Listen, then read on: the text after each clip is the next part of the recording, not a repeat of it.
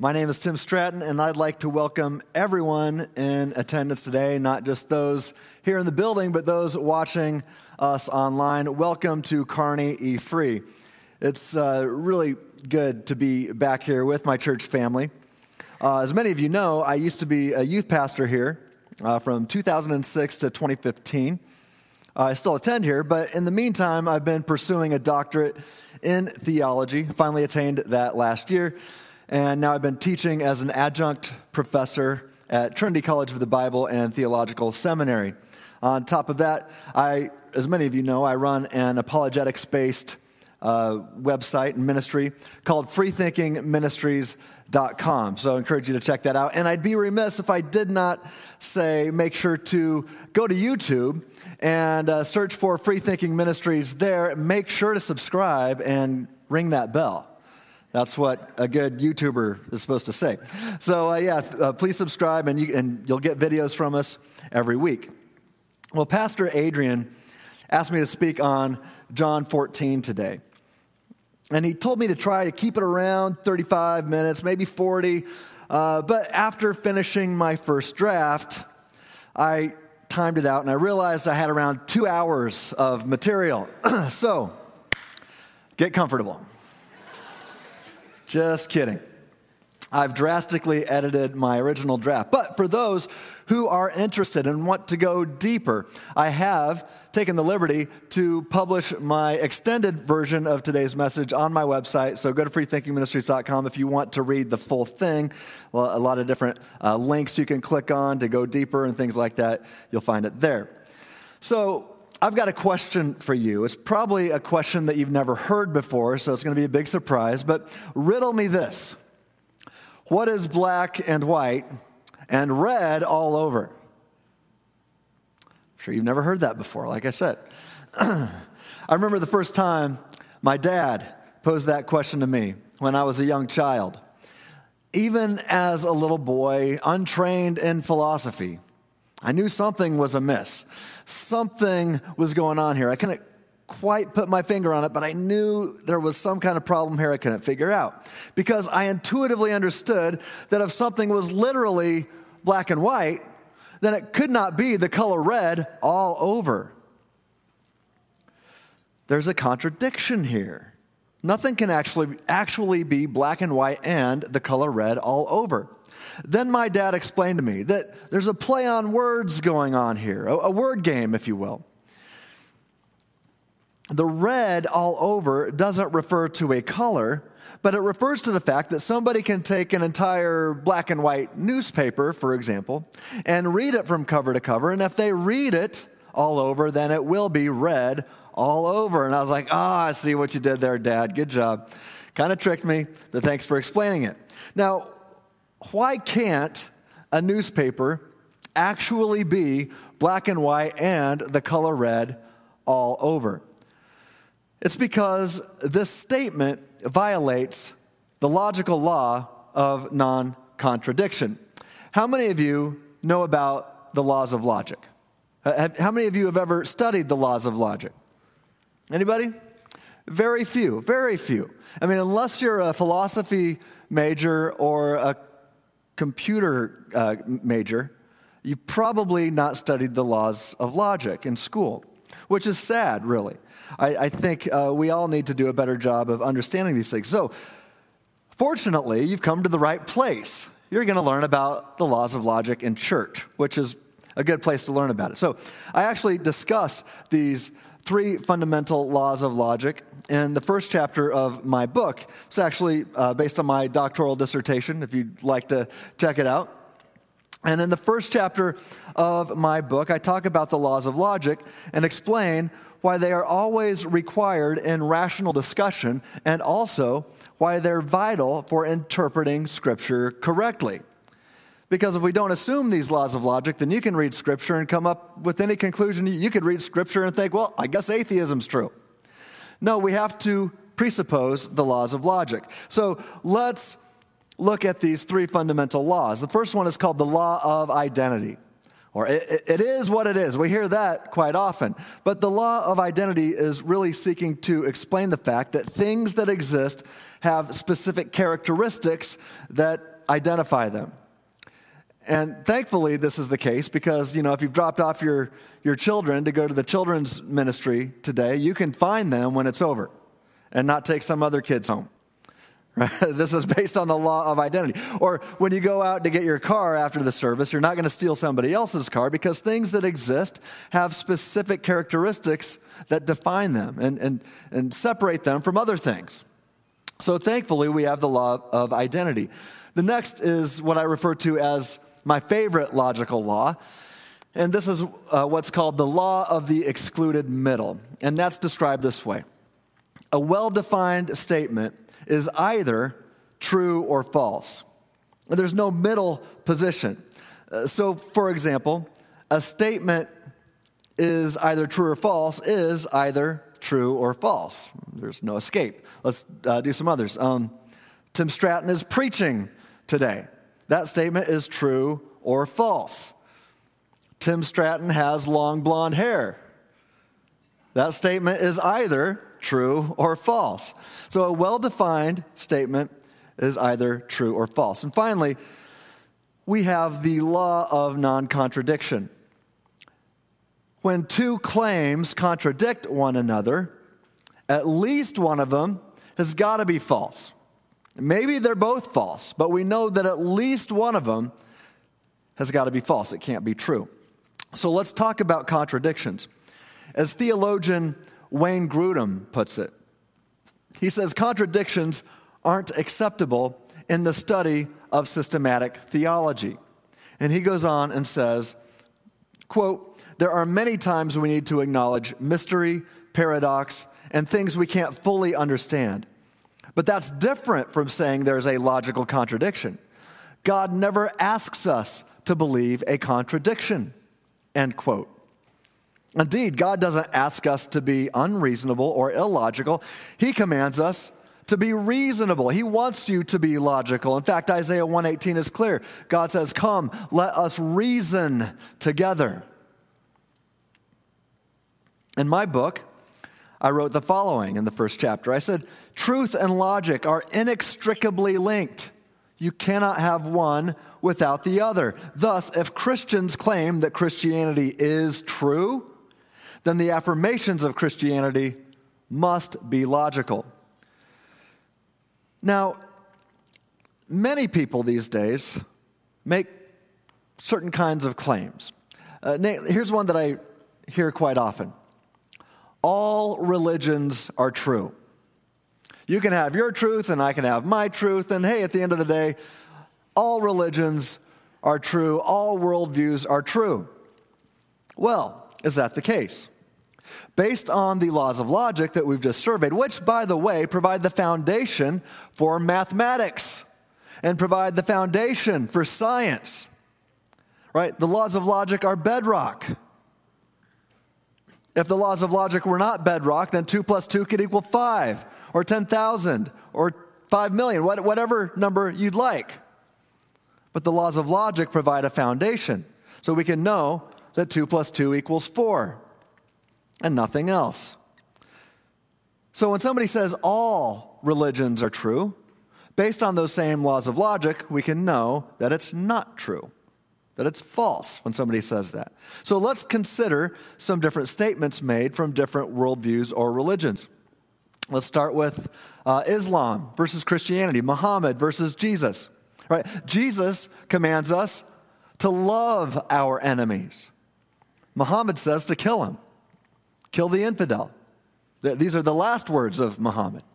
Well, who's right? Jesus or Muhammad?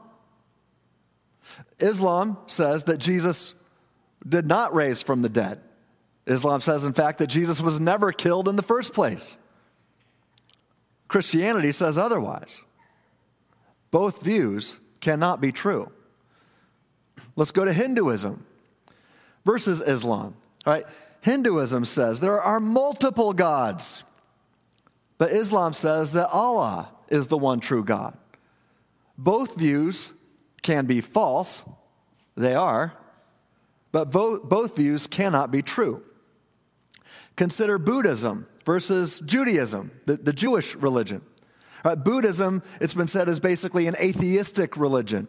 In fact, I was just on the college campus last week talking to a Buddhist, and I just wanted to make sure I got my facts right. And I said, is it fair to say that Buddhism is an atheistic religion? And he said, yes. Well, Judaism says otherwise. Judaism affirms monotheism. These religions contradict each other. They are mutually exclusive. They might both be false, and they are, but they cannot both be true.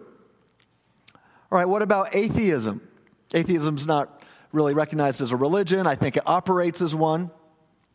But let's just call it a worldview. So the worldview of atheism versus the worldview of theism.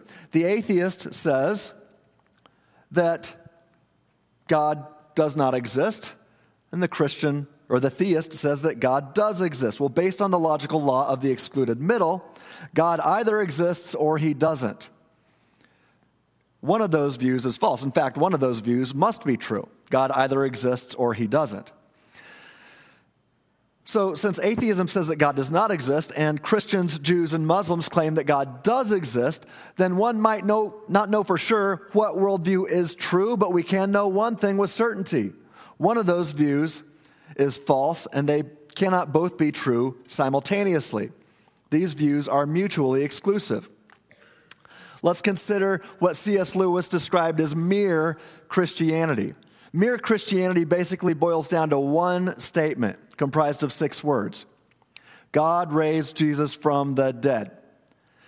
If that one statement is true, then some form of Christianity has got to be true.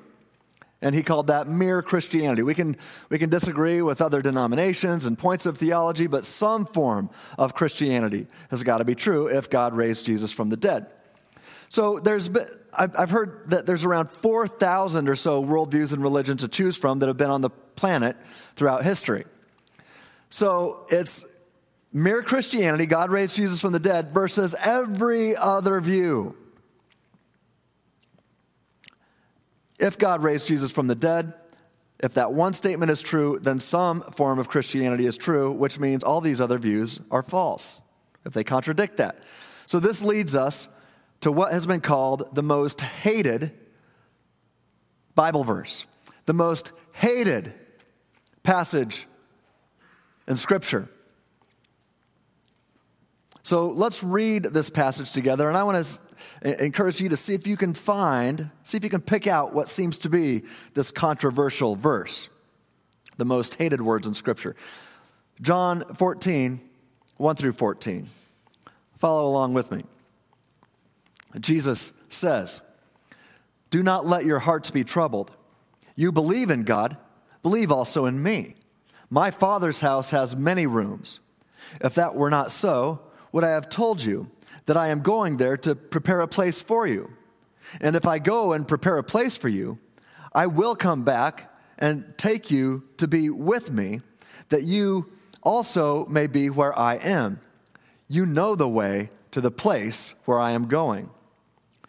Thomas said to him, "Lord, we don't know where you are going, so how can we know the way?"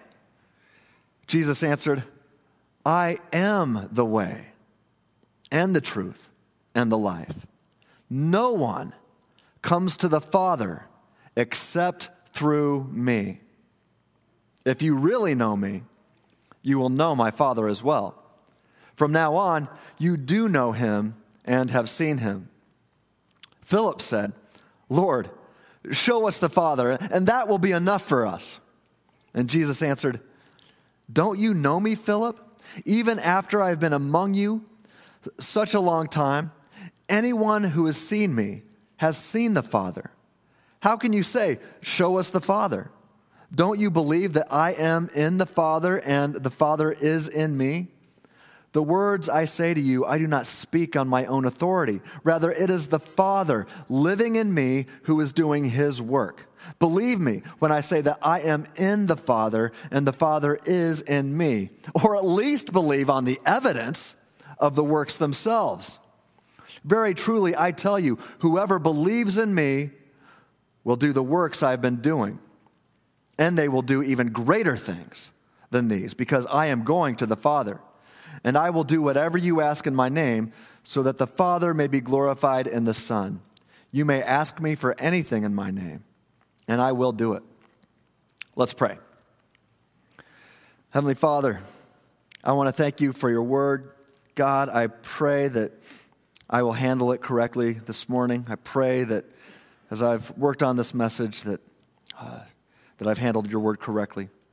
So Holy Spirit, I invite you here right now, and I invite you to speak through me. I pray that it's your words, and I pray, Holy Spirit, that you would transform our hearts and our minds. Ultimately, Lord, help us to fall in love with you. And God, use us to have an impact on this world for your glory. In Jesus' name, amen. I am the way, the truth, and the life. No one gets to the Father. No one gets to the Father but by me. That's what Jesus said. In 1998, the great theologian and philosopher known as Madonna declared the following on MTV. She said, you're going to make me laugh, man.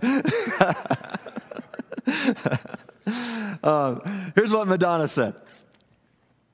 All ways lead to God. Always lead to God. Now, Madonna, although I don't remember her saying anything specifically about Jesus at that time, was opposing Jesus. Well, based on the laws of logic that we just surveyed, we got to ask the question, who's right? Madonna or Jesus?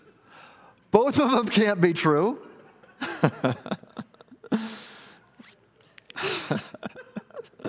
Well, look, if Madonna is right, then Jesus is wrong. But if Jesus is right, then Madonna is wrong. Now, okay, to get things a little more serious here. Just less than 2 weeks ago, I think, a survey was just released showing that over 60%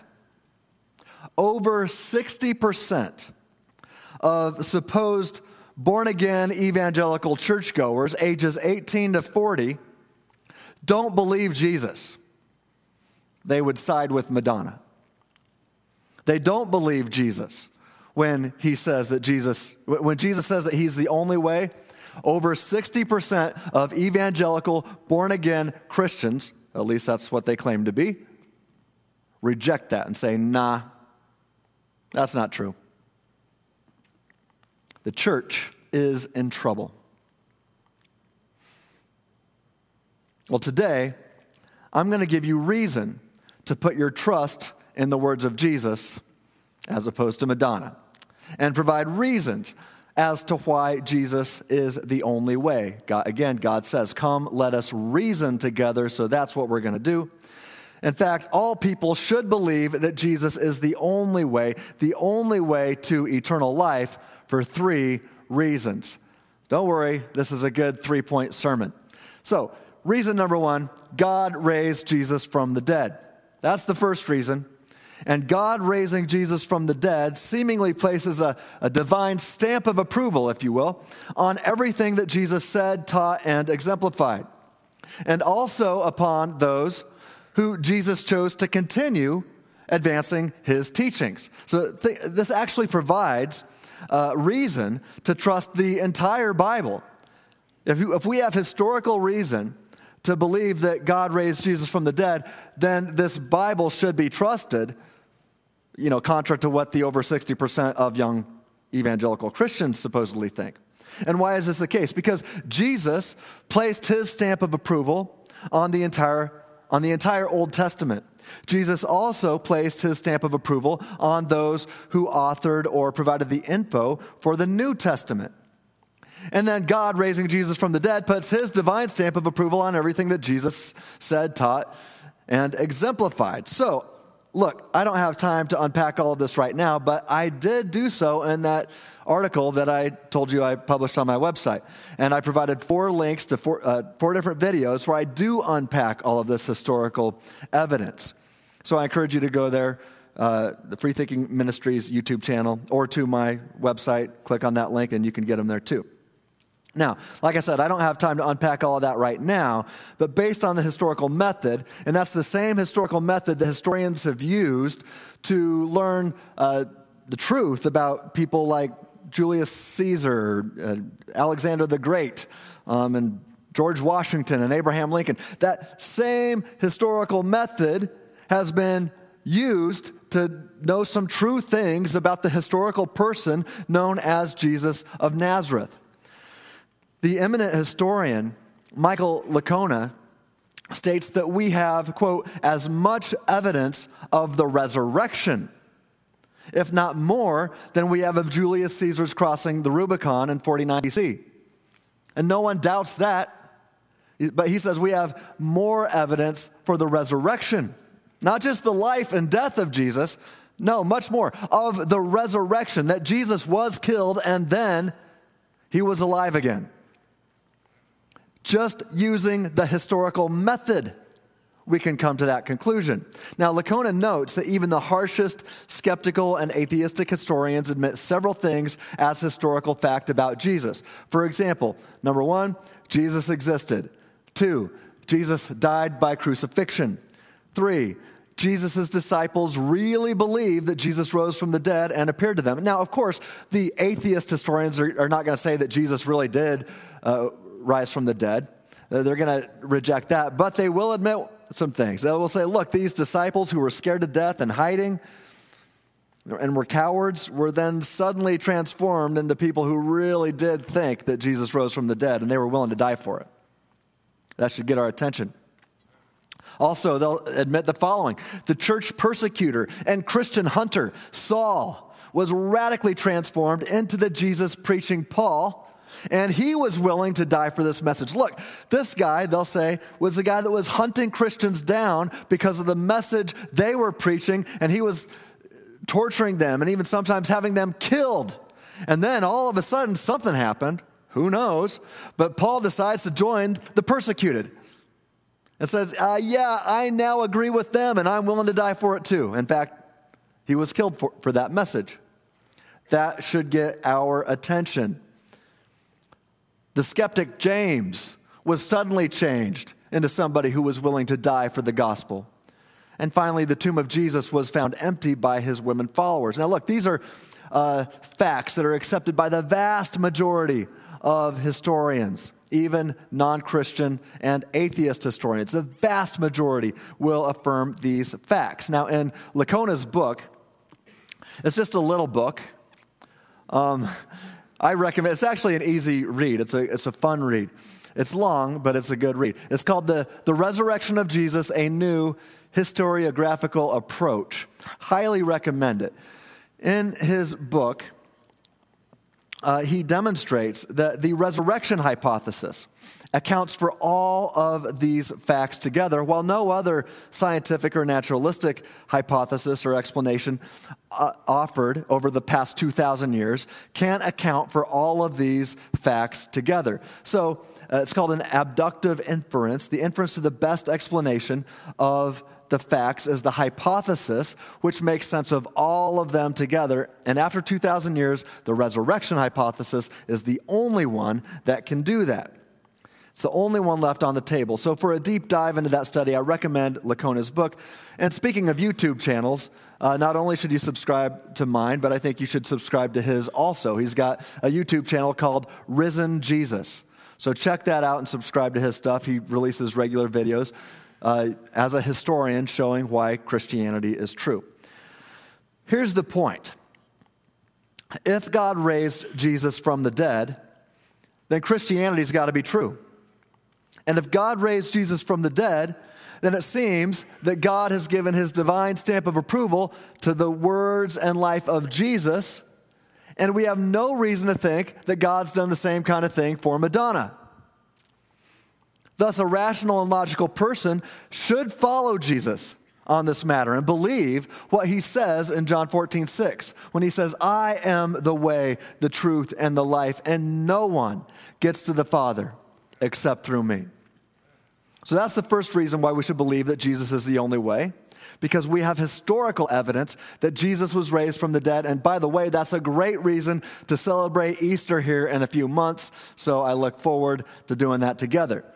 But this raises a question. All right, sure, Jesus said he's the only way, and the resurrection provides reason to believe him, but why is Jesus the only way? Well, that's a bit more of a philosophical question. So this leads us to reason number 2. Jesus is God. To put it another way, Jesus is the only way to God because Jesus is God. Now hold up. Maybe you're sitting there thinking, well, Tim, you just talked about all these laws of logic and the law of identity and law of non-contradiction and things like that. And doesn't saying that Jesus is God violate one of these logical laws? Isn't there some kind of a contradiction going on here? Well, a few months ago, I led a youth group, over 30 students and volunteers, to Salt Lake City. And we spent about a week there doing some missionary work to the Mormon missionaries. And Brigham Young University, BYU, was kind enough to host our group and give us a guided tour of their beautiful campus. And they gave each one of us, all over 30 of us, a really nice BYU baseball cap. And then they provided a talk and then opened it up for a Q&A. And it was a fantastic time. Really, I've grown to develop some good friends on the BYU campus. And one of these leading Mormon scholars spoke to us that day, one of the leading Mormon leaders in Salt Lake. And one thing my Mormon friend said to our group, well, he appealed to logic, and then he said, well, look, your view of Christianity has to be false, he said, because it's illogical to say that we worship one person and 3 persons at the same time. And I respectfully interrupted him. And I said, well, look, that's not an accurate description of the Trinity. I said, you're kind of attacking a straw man there. I said, we worship one what and 3 whos. All right, let's get that straight. We worship one what and 3 whos. And when one distinguishes between the what and the whos, one can see that there is no logical contradiction in saying that Jesus is God.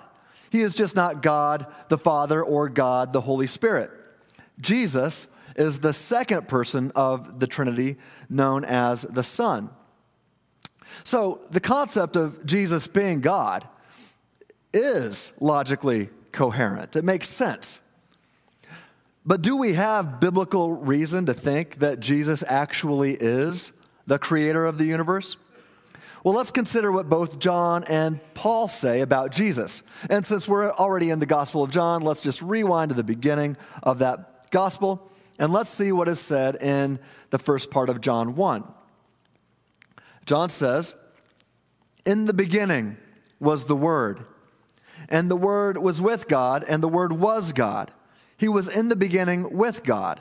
All things were made through him, and without him was not anything made that was made. And the Word became flesh and dwelt among us, and we have seen his glory, glory as of the only Son from the Father, full of grace and truth." Now, I just mentioned Easter, but this is the message of Christmas. God dwelt with us, Emmanuel. Well, another thing to keep in mind when reading the first chapter of John is that the Greek word for word, so it says in the beginning was the Word. Well, the Greek word for word is logos, Logos.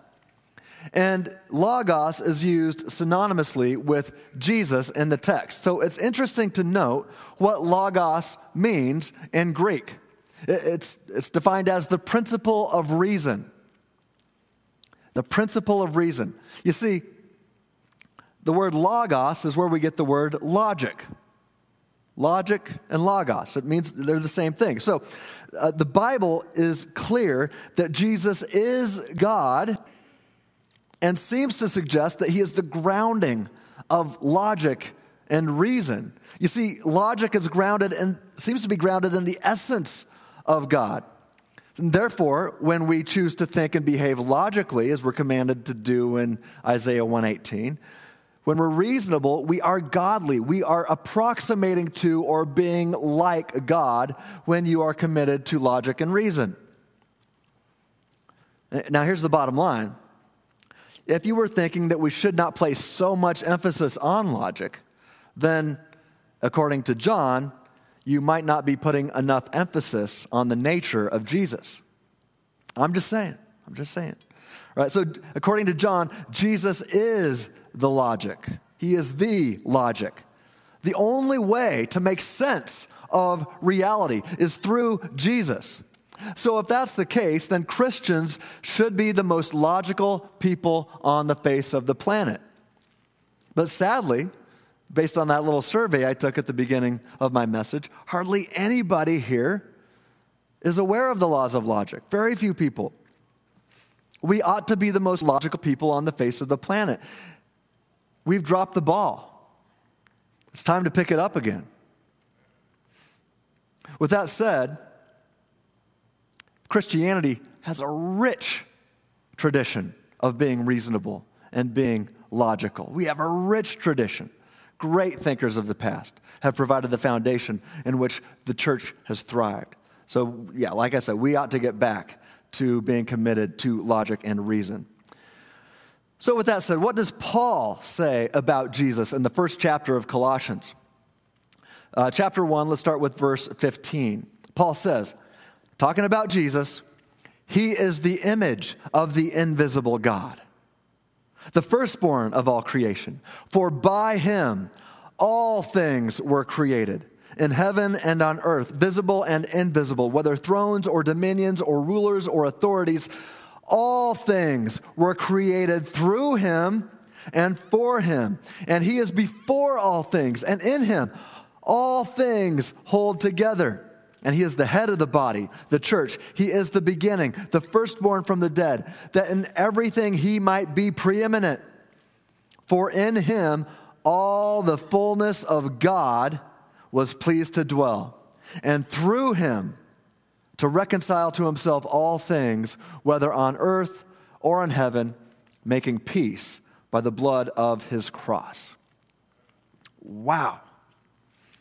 I mean, according to Paul, if one can say that the creation of the universe flowed, as it were, through one person of the Trinity, it would be through the second person of the Trinity, Jesus Christ himself. The creator of the universe entered into the universe to save the people within the universe. How cool is that? So the second reason to believe that Jesus is the only way to God is because Jesus is God. With that in mind, let's talk about how Jesus saved the people within the universe. And this is our last point, and why Jesus, or about why Jesus is the only way. So reason number 3, the atonement of Jesus just makes sense. It just makes sense. So look, it's fair to say that sinful humanity has a broken relationship with a perfect and a maximally great God. You see, we are infected sinners, and we offend the perfect God every day. So the question is raised, how is a broken relationship restored? Well, 2 things have got to occur if a damaged relationship is to be restored. Number 1, the offended party must choose to bear the harm. And number 2, the offending party must choose to confess and repent. Now, let's think about this. I think those of us who are in successful marriages and been married for a while, we kind of understand this. I mean, I think about all the times that I offend my wife, and she's got to choose to bear the harm. And I can confess, repent, send her flowers, and because I am choosing to confess and repent and to change my ways, and she chooses to bear the harm, then our relationship is restored. I'm sure if you've been married for a while, you understand this. And sadly, for relationships that have come to an end, it's typically because one person did not choose to bear the harm or choose to confess and repent. Look, one person might offend the other and realize how bad they were and send them all the flowers in the world and confess and repent, but if the offended party is not willing to bear the harm, then it doesn't matter how many flowers they send. The relationship's not going to be restored. And on the other side of the coin, if the offended party is willing to bear the harm, but the offending party keeps offending and is not willing to change their ways, then their relationship will not be restored. We have something very similar when it comes to our broken relationship with God. And again, that's why we're called the bride of Christ. In our relationship with God, He is the offended party, and we've sinned against Him. And we are the offending party, and thus are powerless to restore this relationship on our own. It doesn't matter how many flowers we send God, how many good works we do, right? It doesn't matter how many good things we do. If God is not willing to bear the harm, then our works don't work. So God must choose to bear the harm. He doesn't have to. And God is life. The author and giver of life. He invented it and it comes from Him. And John 14:6 is clear. Jesus says that He is the life. So if God is life, then separation from life is death. And since sin separates us from God, like oil and water, then consequently sin equals death. Therefore, in every aspect that you have life, you will die if you're separated from the source of life. As Romans 6:23 says, the wages of sin is death. So if our relationship with God is to be restored, then God must choose to bear the harm as the offended party. And if the harm is death, then God's got to die. One small problem. It's impossible for God to die. God can't die physically because He is the creator of everything physical. He is non-physical. The Bible says God is spirit, not a physical thing. He's the creator of all physical things. So God cannot die physically, and God cannot die spiritually because a spiritual death is a separation from God. But God is God based on the law of identity, that logical law. God is God, so therefore cannot be separated from God. That doesn't even make sense. So what do we got to do? We got a big problem here. If God's going to bear the harm, He's got to die because the wages of sin is death. But God cannot die as God. Therefore, if humans are to be saved, God has to become human. Has to become flesh, as John says. So He could bear the harm and experience death. So you see, we need Christmas. We need Good Friday. And we need Easter to have a restored relationship with our Creator. Happy holidays. Happy holy days. Why do we need Easter? Why do we need that resurrection?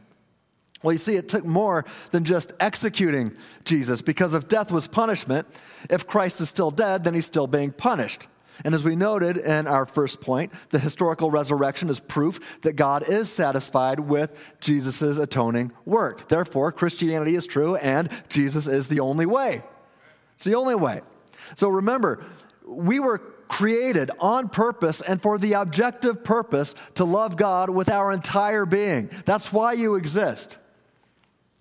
We see this demonstrated in multiple Bible verses, such as Luke 10:27 and Matthew 22:37. You see, we are to love God with all of our mind and soul, with all of our body and strength, with every aspect of our existence. Love God first. And love others as yourself. You see, the reason why you exist, the purpose, the objective purpose of your life is to love God with every aspect of your existence. In fact, that's the essence of salvation if you think about it. What is salvation? a true love relationship with God, with your Creator. Paul tells us that love never fails. So if you truly love God, you're saved. There's nobody in hell who loves Jesus, and there's nobody in heaven who doesn't love Jesus. It's the essence. Love is the essence of salvation, and that's why God says it's the greatest command. And then he says the second is like it. Everybody love everybody. From your neighbor to those who would consider you to be an enemy, love them. It's all about love, and to do anything other than love is to miss the mark, the very definition of sin. Taken together, love God and love others comprises the way of Jesus. We're talking this morning about why we believe in the truth of Jesus. But he also says that he is the way to live, and his way is love. Love God and love others. Everybody love everybody. The purpose of life is all about love. Don't miss the mark. You see, if we ever choose not to love God in any way that we have life, then our lives ought to be terminated because we are objectively broken. And this is an appropriate outcome, it seems, because if something breaks, we know that you either throw it away or you fix it. Now, as far as our broken relationship with God goes, we have the choice to either be thrown away, to throw ourselves away, hell, or to let God's love and grace fix us, heaven.